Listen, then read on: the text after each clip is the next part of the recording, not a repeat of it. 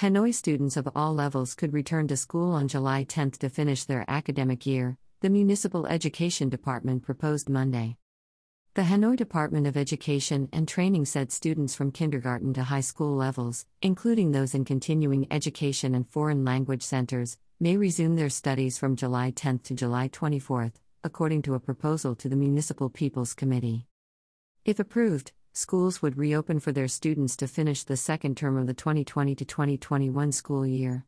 Coronavirus control measures would still need to be applied. As Vietnam experiences its fourth COVID-19 wave that hit in late April, Hanoi allowed around 2 million students of all levels to take an early summer vacation starting May 15. Students could study online during the vacation to finish their curriculum. At the time, the capital had recorded only 169 local COVID-19 cases in the new wave, including 100 contained within the lockdown National Hospital for Tropical Diseases and K Hospital. The coronavirus tally had briefly stopped at 468 cases by late June. But new COVID-19 infections this week have broken Hanoi's 9-day streak without community transmissions, with 1 case recorded Monday and 9 on Tuesday.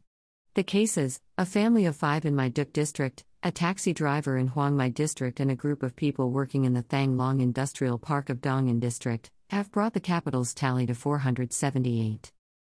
Over 2 months into the new wave, Vietnam has recorded 17,820 community infections in 55 of its 63 cities and provinces. By Duong Tam, VNExpress.net, July 6, 2021.